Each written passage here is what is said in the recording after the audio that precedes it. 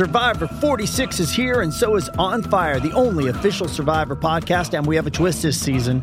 The winner of Survivor 45, Dee Valladares, will be joining us every week. We're going behind the scenes of the biggest moments, the how and the why things happen, and the strategy and analysis you can only get from someone like me, a Survivor winner.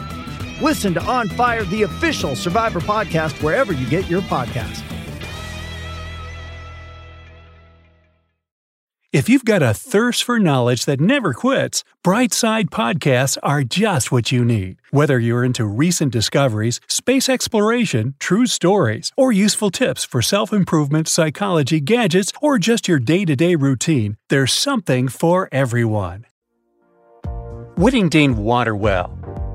It may have the title of the deepest hand-dug well in the world, but at first sight, it's just a small covered well you wouldn't even assume that it's there.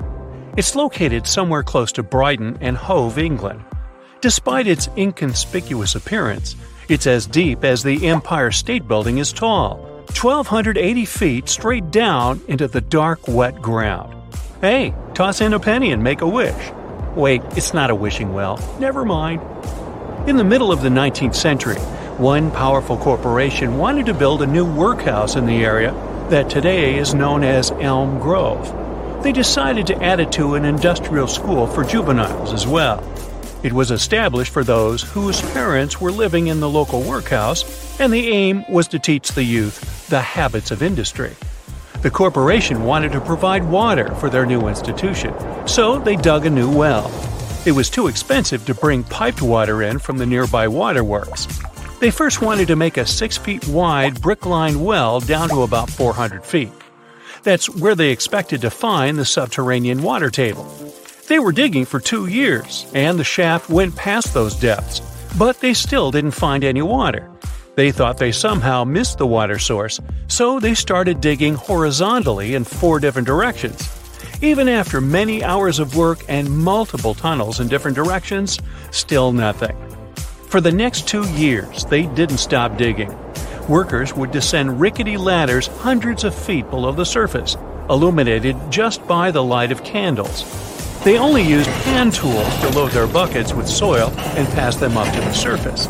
Then they would use bricks other workers would send down from above to line the narrow interior. The heat down there was intense. They were able to breathe thanks to steam engines that would pump air through pipes down below. After 4 years of digging, they got to a depth of 1,285 feet. 850 feet of that was below sea level.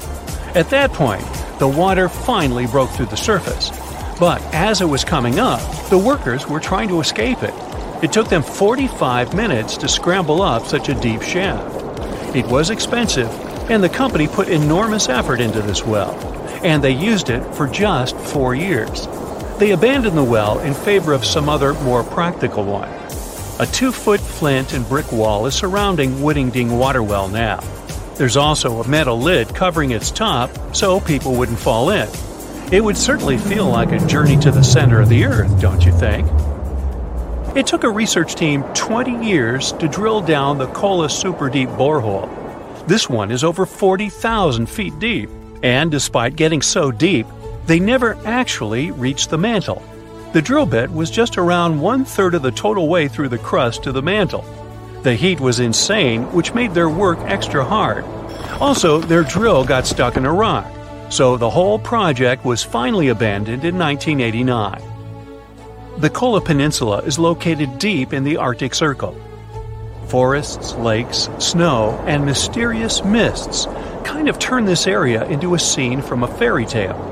But in the middle of one crumbling building there, you can see a heavy, rusty metal cap. It's embedded in the concrete floor, as well as secured by a thick, rusty ring of metal bolts. And that's the deepest artificial point on our planet. Bingham Canyon Mine, near Salt Lake City, Utah, is a cool one too. More people know it as the Kennecott Copper Mine. This mine spans 3 square miles and produces more copper than all other mines have in our world's history. It was opened at the beginning of the 20th century. It's owned by a large multinational corporation at the moment. Back in 2010, they even declared they'd like to dig the mine further and deepen it for another 300 feet. Bingham Canyon Mine has so many roads. If you could stretch them out into one large road, it would go from Salt Lake City all the way to Denver. There was a massive landslide in April 2013 in this area, so strong it even caused its own earthquakes. This is the world's deepest open-pit mine, so deep astronauts can see it from orbit. Humans first started digging towards the planet's mantle in the 1960s. That's when American scientists began with something they named Project Mohole. The project got its name after a man who found the boundary between the Earth's mantle and crust. The team didn't drill on land, but on a boat in the ocean. The crust is actually thinner on the ocean floor, although the difficult part is that the crust is the thinnest in areas where the ocean is deepest. Go figure. The researchers were drilling next to the island of Guadalupe, which is off the west coast of Mexico. There's a pit of impressive size and an amazing background story. One man in a drought-ridden part of India has really done the impossible. He dug a well in only 40 days. His wife wasn't allowed to draw water from a well that was in the village because of the caste they belonged to. The man decided to dig a well by himself and give a source of water both to his family and the community. Nobody believed it was possible, but he took his shovel and kept digging day after day before going to work every morning, and later in the evening after he would finish the work. 40 days later, he finally got to the water and proved that some people can sometimes truly stretch their mental and physical limits to achieve what's impossible. Now, imagine how difficult it is to dig a mine by hand. And we're talking about a really big hole mine. They would mine diamonds without any machinery. You can find such a case in South Africa in the province of Kimberley. A geological pipe there was formed after a breakthrough of gases in the crust of our planet. The pipe was named Kimberlite after the location, just like others in that area. It's in the shape of a pretty large carrot. You can see its upper conical part that narrows as it goes deeper, turning into a vein in the end.